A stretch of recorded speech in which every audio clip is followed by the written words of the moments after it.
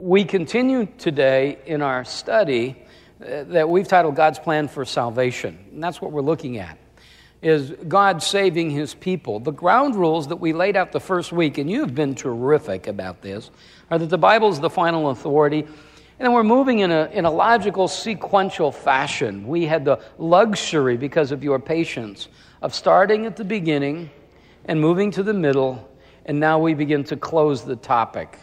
If ever there was a discussion that lent itself to rabbit trails, it's certainly this one. And you, by and large, have been so understanding of us and patient for us to get this information to you. One of the warnings we gave the very first week was that this may rock some of the things that you've been taught through the years. Indeed, warning doesn't have much appropriateness to us, it seems, until we get in that circumstance. Well, you were warned, and some of you are now experiencing it. Some of you are saying, I've been in church decades, and I never heard these things before. And it's not that you're running away. You kind of go into the Scripture and say, gee, there it is. It says that God did this, and God did that, and God's done this. How come we didn't hear Him before? And one of the great, great side benefits of this is now you are plunging into God's Word for your own study. So we are glad about that. As we talk about God's plan for salvation, we're running through the grid of the 5 points of Calvinism. We personally at East Valley Bible Church believe these 5 points, not because Calvin taught them, or Luther taught them, or Edwards taught them, or Augustine taught them, or virtually every one of the great theologians of the church taught them. That's not why we embrace them. We embrace them because they flow from God's Word, because God taught them to us. If you go back, and we can't do it this morning, but we encourage you to do it, go back onto the website or order the tape so that you can start at the very beginning, that week of introduction, and we'll set the whole table for our discussion, give you a little bit of the history of Calvinism. But what we're doing now is looking at these 5 points. The singular point that we come back to again and again is that simple 3-word sentence, God saves sinners. By that we mean that the triune God, Father, Son, and Holy Spirit, does everything that relates to salvation. That He saves people who are guilty, who deserve His wrath, who are helpless, who are powerless, who, unless God intervenes, will inevitably spend eternity separated from Him in a place called hell. They are unable to do God's will, and they have no desire to do God's will. God saves sinners. Now, that's really a sentence that's pretty familiar to most people, but now what we're trying to do is to take that skeleton and put some muscle and flesh and meat around that. So we say when we look at this idea of God saving sinners, what we're saying is that God the Father elects, that is, chooses those who will be saved. Frankly, it seems to me it's indisputable. The Scripture is so clear. God chooses people before the foundations of the earth. That the Son dies on the cross and redeems His people. Remember what Joseph was told? You shall name Him Jesus, and He will save His people from their sins. Titus 2:14, Jesus gave Himself for us and redeemed us from all our iniquity. 2 Corinthians 5:18, Christ reconciled us to Himself. Romans 5:8. God showed us His love for us. While we were yet sinners, Christ died for us. The Father chooses those before the foundations of the earth that will be saved. The Son goes to the cross, and when He cries out, it is finished, He's saying, I have satisfied the wrath of God. I am remember last week's word, the propitiation for sin. And now the Holy Spirit begins to work. With the Father's work completed, the Son continuing that work, now the Holy Spirit begins to work. We look today at the last 2 points of these 5 points, that irresistible grace and the preservation of the saints. Irresistible grace, by that we mean this, that saving faith that God extends to people, each and every person to whom that saving grace is extended will believe. None will be lost. All will come to Christ in repentance and faith. And once they come to Christ, none of them who are truly saved will break that relationship. All will endure until the point of justification. You must be born again. That's very simple. Jesus said it to Nicodemus. Truly, truly, I say to you, unless one is born again, he cannot see the kingdom of God. And Nicodemus didn't get it at first blush. Nicodemus says this, John 3:4. How can a man be born when he's old? He cannot enter a second time into his mother's womb and be born, can he? Jesus is speaking of a spiritual truth. You must be born again spiritually. And Nicodemus heard physical truth. Nicodemus is saying, listen, I don't get it. I'm an old man. How can I climb back into my mother's womb? It's not attractive to me, and she's not all that jacked about this thing either. Nobody's excited by this. It doesn't make sense. And Jesus says, no, Nicodemus. The flesh begets the flesh. You must be born of the Spirit of God. That's the Holy Spirit of God's work in your life. As we bring really to a close this discussion of what God does in salvation, we look at the work of the Holy Spirit who brings us into the family of God and who keeps us there. Romans chapter 8, verse 30. It's a passage that we refer to as the chain or the great chain of salvation. We use the picture of a chain, links together, inseparable. You can't pull them apart. Paul says this. Whom God predestined, these he called. And whom he called, these he's justified. And whom he's justified, these also are glorified. None are lost along the way. That verse does not say, God predestined everybody, and then some didn't make it, others were called, and then some of those were justified and some were glorified. No, it's not that some make it, or most make it, or many make it. All who were predestined, all of those were called. What's the word called mean? Well, we'll look at it in a minute. But all of those that were predestined were called. And all of those that were called, all of them, without exception, were justified. And all of those that were justified will be glorified. They're linked together. In a sense, if you're a Christian today, that's your family tree. That's your history. You were predestined by the Father before the foundations of the earth. You were called. You were placed into the family of God, and you will stay there. Really, the operative word in the discussion on irresistible grace, the word is called. It's used in a couple of different ways in the Scripture, but let's look at two of them here. Romans chapter 1, verse 7. And 2 Timothy chapter 1, verse 8 and 9. Both are introductory comments, in this case, by the Apostle Paul, one to the believers at Rome, other to Timothy. But Paul uses this same word here. Here's what he says in Romans 1, 7. To all who are beloved of God in Rome, there's the word, called as saints. As he writes to Timothy, therefore do not be ashamed of our testimony or of me, his prisoner, but join with me in suffering for the gospel according to the power of God, who saves us, and here it is again, called us. Called us with a holy calling. I want to make this point, although I think we've made it 36 times already. This calling was not based on our works. Do you see it? He called us with a holy calling, not according to our works, but according to His own purpose and His own grace, which was granted us in Christ Jesus from all eternity. John MacArthur comments in his study Bible on 2 Timothy chapter 1, verse 9, about this word called. He said, this calling is not a general invitation to sinners to believe the gospel and be saved, like we would use the word in Matthew 20, verse 16. But refers to God's effectual calling to the elect for salvation. There's a universal call, and we are all about that universal call. There is a call that goes out. You preach the gospel to every person, every place, all over. There's a universal call, but there is an effectual call. When the apostle speaks about those who are called, he's not talking about the word that's gone out in some general sense. He's talking about the effectual call. That is that moment, that action that turns sinner into saint. Let me say it again, because one of the criticisms I hear is that if we really believe this and God determines who He's going to save and God's done all this, why would we evangelize? Well, we'll give you 2 reasons. Number 1, and this is pretty overwhelming and powerful, because he told you to. That's a pretty good reason right there, because he told you to evangelize. Secondly, because just as he's ordained who would be saved, he's ordained the means. And most often, it is through the declaration of his word. You are to be all about that individually, and we're to be about it corporately.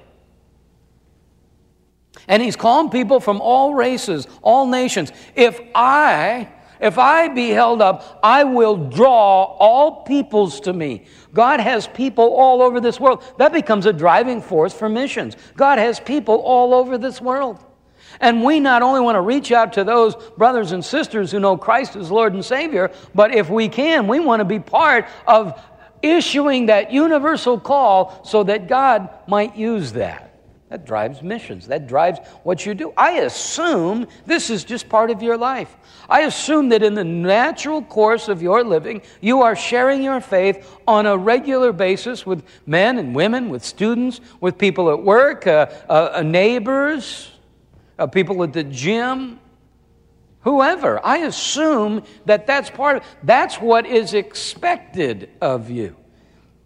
We have no intention here of saying, yep, this is true, and now it's just for us, and we go out. No, because it's true, and we understand how God works, and we understand that all who are predestined will be called, that effectual calling flows out of that universal call. Someone, I assume, sat and shared their faith with you. It might have been in a group setting. It might have been one-on-one. That's evangelism, and we're all about that. But here's the deal. We've got no idea who God's going to save, do we? Not a clue. And we're not very good at figuring it out. He continues to baffle me at some of the people he brings into the kingdom.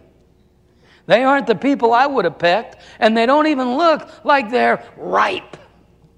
In fact, they looked like they could not care less. Scripture has a great example of one of them. His name was Saul of Tarsus. He's not searching for God. He's not out seeking after God. He's convinced he's wearing God's jersey, that he's on God's team, and that he's captain of that team. And he's walking down that road trying to kill Christians and imprison Christians. He's not seeking after God. But God was seeking after him and opened his heart. Why do we pray and why do we evangelize to everybody? Because we have no idea who God's going to save. You're not very good at figuring it out either, are you? I use an illustration, and it generally from women. Here's what they'll do. They fall in love. They're Christians, and they know that this guy's not a Christian. But when they come back in after 2 or 3 years and now they're trying to figure out how to fix this, here's what they'll say. When you say, well, why'd you marry him? Here's what they'll say. Well, he was that close. He was that close to being saved. And I was convinced that if he lived with me, he'd see what Christ was really like, and that closed the deal. I said, isn't it interesting? He lives with you. He was that close. Now he's this far away. Living with you must not be the picnic we thought it was going to be all the way along, was it? Now, we don't say that. That would be hurtful. But isn't that true? We think, oh, he's that close. If just the right word, if they just listen to this tape, or just go to this message, or just read this book, that's just the thing that'll push him over the edge. You have no idea. That's why we call. They asked Spurgeon one time, why, if you believe God only saves the elect, why do you preach to everybody? And he said, if God painted a black stripe down everyone's back that was chosen, I'd walk down the street, lift up their shirt, and pray only to the elect. But I don't know who they are. We do know this. There's a call. It's an effectual call. Here's what he says. This calling results in holiness and justification and sanctification and glorification. Because all who are predestined are called, and all who are called are justified, and all who are justified are glorified, and none will be lost in the process. Let's look at a couple of passages of Scripture over these next 20 minutes or so. Ephesians chapter 2. And we see this idea of God's working in our life. That calling that awakens us, and then the grace and mercy that saves us. Ephesians chapter 2, verse 1. You were dead in your trespasses and sin. That's the condition of natural man. That's man's basic problem. Man is dead in their sin and trespasses. And in the midst of that, let me read to you verse 2 and 3. You formerly walked according to the course of this world, according to the prince of the power of the air and of the spirit that is now working in the sons of disobedience. Among them too, all formerly lived with lust of the flesh. That was you before. Here's a key word. But God. You're dead, but God. But God, being rich in mercy, and because of the great love with which He loved us, even when we were dead in our transgressions, He made us alive together with Christ. By His grace and by His mercy, you were saved by grace. There was nothing you could do. You were dead. Now, here's the problem. Some spiritually dead people look very much alive. They're 98.6, tall, dark, handsome, healthy, running marathons. They're alive physically, but dead spiritually. And God comes along in His mercy and His grace, even when they're dead, and He causes them to be born again. Ephesians chapter 2, verse 8 and 9. For by grace you've been saved. If you ask most Christians, why are you saved? They'll say, faith. You're not saved by faith. You're saved by grace. Unmerited favor, His mercy, His love. If I say I love you, that word love is a verb. God demonstrates His love. And that while we were yet sinners, Christ comes and dies for us. I'm saved by grace. I don't tend to think this way, but we get a lot of questions this way, so I need to make sure I communicate it, because we get the question all the time, well, how do I know I'm saved? Or excuse me, how do I know I'm chosen? How do I know I'm one of the elect? Well, if you have faith and you believe Jesus is who He said He was, you're one of the chosen. See, I'm saved by grace, and the vehicle that moves that grace into me becomes manifested through faith. But that's not faith that we conjure up on our own. It's not of ourselves. It's a gift of God. What's a gift of God? Well, obviously, grace is a gift of God. What He's talking about here is faith. The faith to believe is a gift of God, and He says it as clear as He possibly can. It's the second time already today. Not a result of works. It's nothing that you did do, are doing, or will do. You are saved by grace, unmerited favor. The question is obvious. What can you do to merit unmerited favor? And the answer is nothing. You were lost. This is, by the way, all of us who are Christians, this is our story. It may have different circumstances around it, most certainly does, but this is our story. We were lost. Some of us were visibly lost and everybody here knew it. Others of us, we covered it up pretty well. But we were lost and now we're saved, not because of anything we did do, are doing, or could do. We are saved by grace through faith. Titus 3, same idea. For we also once were foolish. This is your resume, by the way. This is what you are like, naturally. Foolish, it means we lacked understanding. And we were disobedient, we were deceived, we were enslaved to lust and to pleasure. Lust was sinful desires, the pleasure was trying to satisfy those. Spending our life in malice and envy and hateful and hating one another. That's natural man.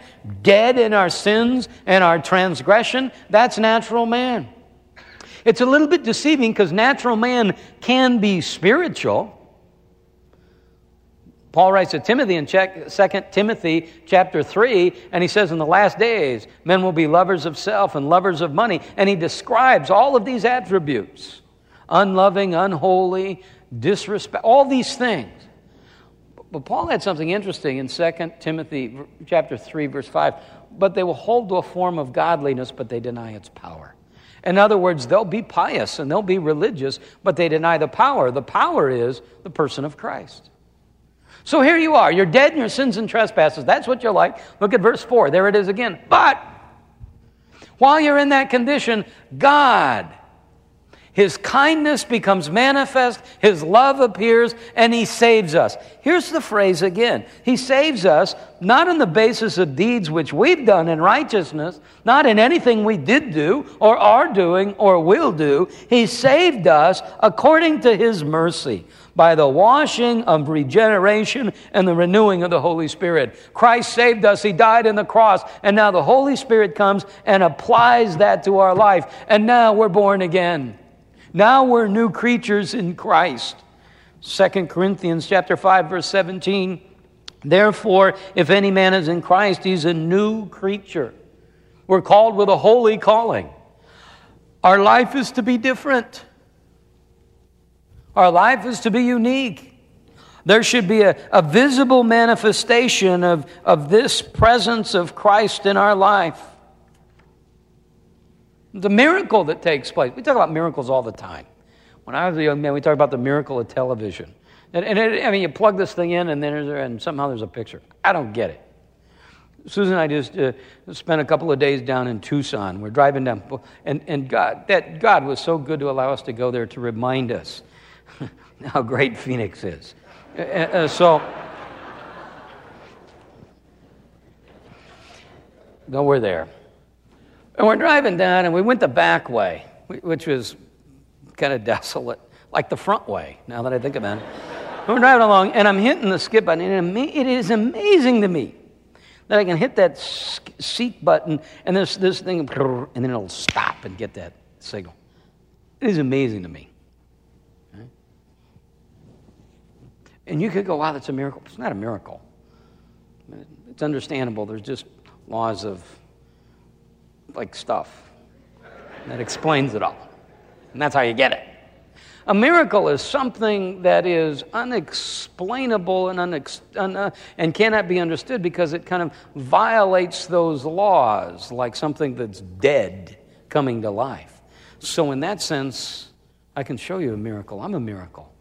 I was dead and now I'm alive. Many of you, miracles. You were dead, now you're alive.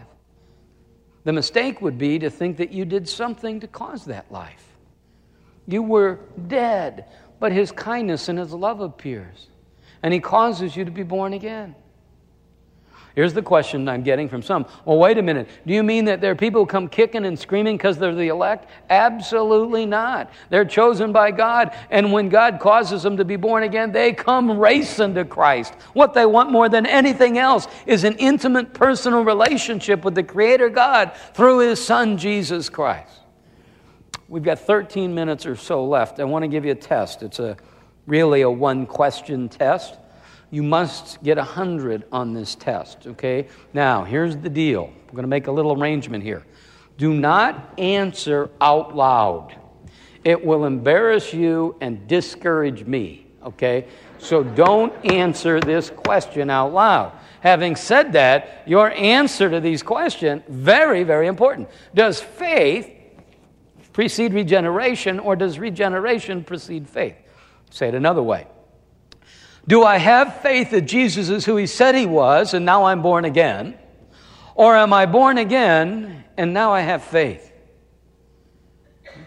Get an answer to that question in your mind. Again, if we talk to Christians today, the majority of them would say, well, faith precedes regeneration. There was that moment in time when I believed Jesus who said He was, and consequently I was born again. And I'm not surprised by that because most people teach that. The problem is I don't think it's biblical. I don't think that's what the Scripture teaches. The Scripture teaches we are born again, and now we have faith. Get with it here, guys. We're dead. We're dead in our sins and trespasses. You got to come to life before you're going to believe. If I take you over here to Falconer Funeral Home and I call ahead and say, get a corpse ready for me, okay? Get a corpse out for me. And I get some of you and I say, we're going to do some evangelistic work. We're going to do some evangelism. And I take you over there to Falconer and there's this guy and he's all laid out. And I say, all right, guys, go ahead and share your faith. You're going to say, are you nuts? He's dead. He can't hear. He doesn't get it. He's dead. That's my point, guys. They look alive, but they're dead. Okay? You can't believe and then be born again. Let me help you out. You're dead. A dead man can't believe. You must be born again. It's a work of God, beginning to end. The Holy Spirit causes you to be born again, and now you believe. As I have these discussions with people, I keep trying to go, because we all want to talk about, well, I heard this, and then I believe in it. Here's the question. Why do you believe? That's the question we want to get down to. Why do you believe? 2 examples. The Word of God is being preached in Acts chapter 13. And the Gentiles heard this, and they began to rejoice and glorify the word of the Lord, and as many as had been appointed, we could also translate that word, ordained or predestined. As many had been appointed to eternal life, they believed. It's not that they believed, and because they believed, they inherited eternal life. It was appointed to them. They were chosen for that moment in time. At that moment in time, the Holy Spirit opens their eyes. Here's a person, an actual person, Lydia, a certain woman named Lydia, from the city of Thyatira, a seller of purple fabric. She was a worshiper of God. That is, she believed the God of Israel. But now she's hearing some new information. She's listening. Paul's speaking, and the Lord opened her heart, and now she responds. See, she was born again. And because she was born again, now she could believe. Irresistible grace. Now, the preservation of the saints. The question is this: if I'm a Christian, can I lose that salvation? Is there anything I can do to break that relationship? And the answer to that is no. Now, I chose a word here that's not the word that's classically used. Typically, you would see the word, the perseverance of the saints. I don't like that word because it connotes perseverance, has the idea of me persevering and holding on to God. It's not that, it's preservation. It's not me holding on to God, it's God holding on to me. That's what Paul says in Philippians 1:6. I'm confident of this thing, that he who began a good work in you will continue it. God started the work, and he'll finish it. So you see that? Very important distinction. It's not you hanging on to God and saying, here I am, God. Because see, I'm going to hang, and my arms are going to shake, and I'm going to tremble, and there's always that possibility I'll begin to let go. No, it's not me persevering and hanging in there. It's him preserving me. God's got a hold of me, not me have a hold of God. Now, it doesn't always feel that way, because here's what God does. He loves to do this. God's got a hold of you, and he loves to go like this. God's got you, and he loves to go, woo. You know, woo. Here's a good one, Dom. Then you go, whoa, baby. And see, he preserves you. He began it. He'll continue it. He'll complete it. Because all who were predestined were called, and all who are called are justified, and all who are justified are glorified. That's the way it is. He started the work. Jesus teaches us this throughout his word. Look at what he says. You know John 3:16. For God so loved the world that he gave his only begotten Son. Whoever believes in him won't perish, have eternal life. John 3:36. He who believes in the Son has eternal life. John 5:24. Truly, truly, I say to you, that he who hears my words and believes him who sent me has eternal life. John 6:47. Truly, truly, I say to you, he who believes has eternal life. Now, when Jesus talks about believes, what he's talking about is not just mental assent, not believing that Jesus existed, or even that he was crucified, or even that he died and was buried again, but the idea, raised again, the idea there is that he was crucified for my sin and raised again. Believing that, if I believe that, I have eternal life. Now, let me ask you a question. When does eternal life end? Seems to me the words give us the definition, and the idea is eternal life never ends, does it? So if I believe, if I'm here today and I believe, if Jesus is my Lord and Savior and I believe that I have eternal life, it is unending and nothing will break it. 2 passages of Scripture, and then I'll let you go. John 10. My sheep hear my voice. Jesus is speaking. My sheep hear my voice. Apparently, not everybody hears his voice. And that would explain a kind of an odd comment that Jesus makes. Several times when he's teaching, he says, "He who has ears to hear, let him hear." I always thought, that is an odd thing to say. You got a bunch of people that don't have any place to put their glasses, or what's the deal there? What do you mean, ears to hear? He's not talking about audibly hearing the words. He's talking about hearing them and understanding them. Remember Titus 3? Formerly, you were foolish. You lacked understanding. But my sheep will hear my voice, and I know them, and they follow me, and I give them eternal life, and they shall never perish, and no one's going to snatch them out of my hand. Let me go back to the chain of salvation. All that he predestined, he called. All that he called, he justified. All that he justified, he glorified. Paul's teaching that.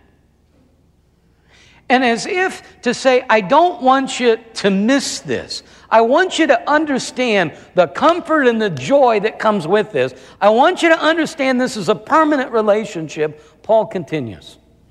Verse 31, Paul writes these words. What should we say to these things? In other words, if I'm predestined and called and justified and glorified, what should we say to these things? What are we going to comment about them? If God's for us, who can be against us? If God delivered Jesus up for us, who can possibly, verse 33, bring a charge against God's elect? Nobody can. No charge that's going to stick. God's for us. He predestined us. He called us. He justified us. He glorified us. Verse 35. So he says this, who can separate us from the love of God that's in Christ Jesus? Who can separate us from that? Tribulation? The idea there is literally being squeezed under pressure, hard times, distress. It's the idea of being hemmed in on all sides, persecution, famine, nakedness. The idea there is not just a body that has no clothing. It's a body, a person who can't even support themselves to the point where they can even clothe themselves. Is that going to discourage us? Is that going to separate us? Peril or sword? But in all these things we overwhelmingly conquer through him who loved us. For I am convinced that neither death, nor life, nor angels, nor principalities, nor things present, nor things to come, nor powers, nor height, nor depth, and as if he's left anything out, he adds this, nor any other created thing is able to separate us from the love of God which is in Christ Jesus our Lord. He said, listen, there's nothing that can break this relationship. He's speaking here not of our love for God, but God's love for us. He began the good work. He predestined us. He called us. He justified us. He glorified us. And Paul says, what's going to separate us? And he lists all these things. And he said, it's not going to be any of them. Death or life or angels. No created thing. No angel, no demon, no Satan. Nothing's going to break this. In fact, you could even write your name in there. You can't even break this relationship. It's unbreakable. That's what Jesus was saying in John 10. My sheep hear my voice, and I know them, and they follow me, and I give them eternal life, and they'll never perish, and no one can snatch them out of my hand. My Father has given them to me is greater than all. Nobody's able to take it away. Nothing can sever this relationship. Have you ever had that experience where you see an adult and they take a dime or something and they put it in their hand and they hold it out and you say to the kid, listen, if you get the hand open, you can have the dime. And have you ever watched the futility of that as they pull one finger and get it loose, and the minute they let go of that closes, and unless that adult open, they're never going to get that dime. Nobody's going to snatch it out of their hand. That's the picture here. Nothing's going to break that relationship. Why? Because God initiates it. God saves sinners.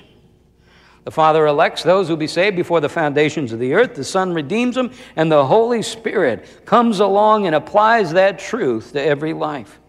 If you are a Christian today, and this is a magnificent truth, if you are a Christian today, you are as certain of heaven as the saints that are already there. Nothing's going to break this relationship. There's certainly going to be times where the communion can be damaged by our sinfulness and disobedience, but the union is never broken. The vitality, the freshness of it, some of you have experienced that. I was talking to a guy the other day, and he used a phrase, something like, spiritually I'm in the desert. And he described all this, and I just want to make sure we understood. I said, you understand why you're there, don't you? You chose to be there. I don't have to live in a spiritual desert. By that I mean separated from Him, not that vitality that I can so easily experience, because through Him, great things begin to happen in my life. What do? I submit to Him. If I abide in Him, what's that mean? Hang in there with Him, submit to Him, be in right relationship with Him. He'll do great things in my life. If you've been around East Valley Bible Church for a while, you know that when someone speaks, we have 3 questions. What do you say? Is it true? So what? So the Father elects and the Son redeems, and so what? Isn't it just for a bunch of scholars? Isn't it just kind of academic? How many angels dancing on the head of a pin? Who cares? What difference does it make? You know what? I'm with you. If it doesn't make any difference, then I don't want to waste any time on it. But I will tell you this. I think this truth, perhaps more than any other in your spiritual walk, will revolutionize your relationship with the Lord. Will take your praise and worship to a depth you never thought possible. Here's what we're going to do next week. Next week we summarize these 6-7 weeks. So we'll talk about, what did I say? Is it true? And I'll take you to the Scripture, and I think the Scripture will argue that it's true. But here's what we're going to spend the rest of that time next week on. So what? So what that it's true? What difference does it make in our life?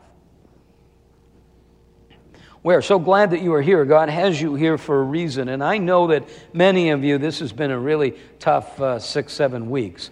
But almost to a person, I've heard how valuable it's been. Even if the conclusion has been that you disagree with us and you think we're full of hooey.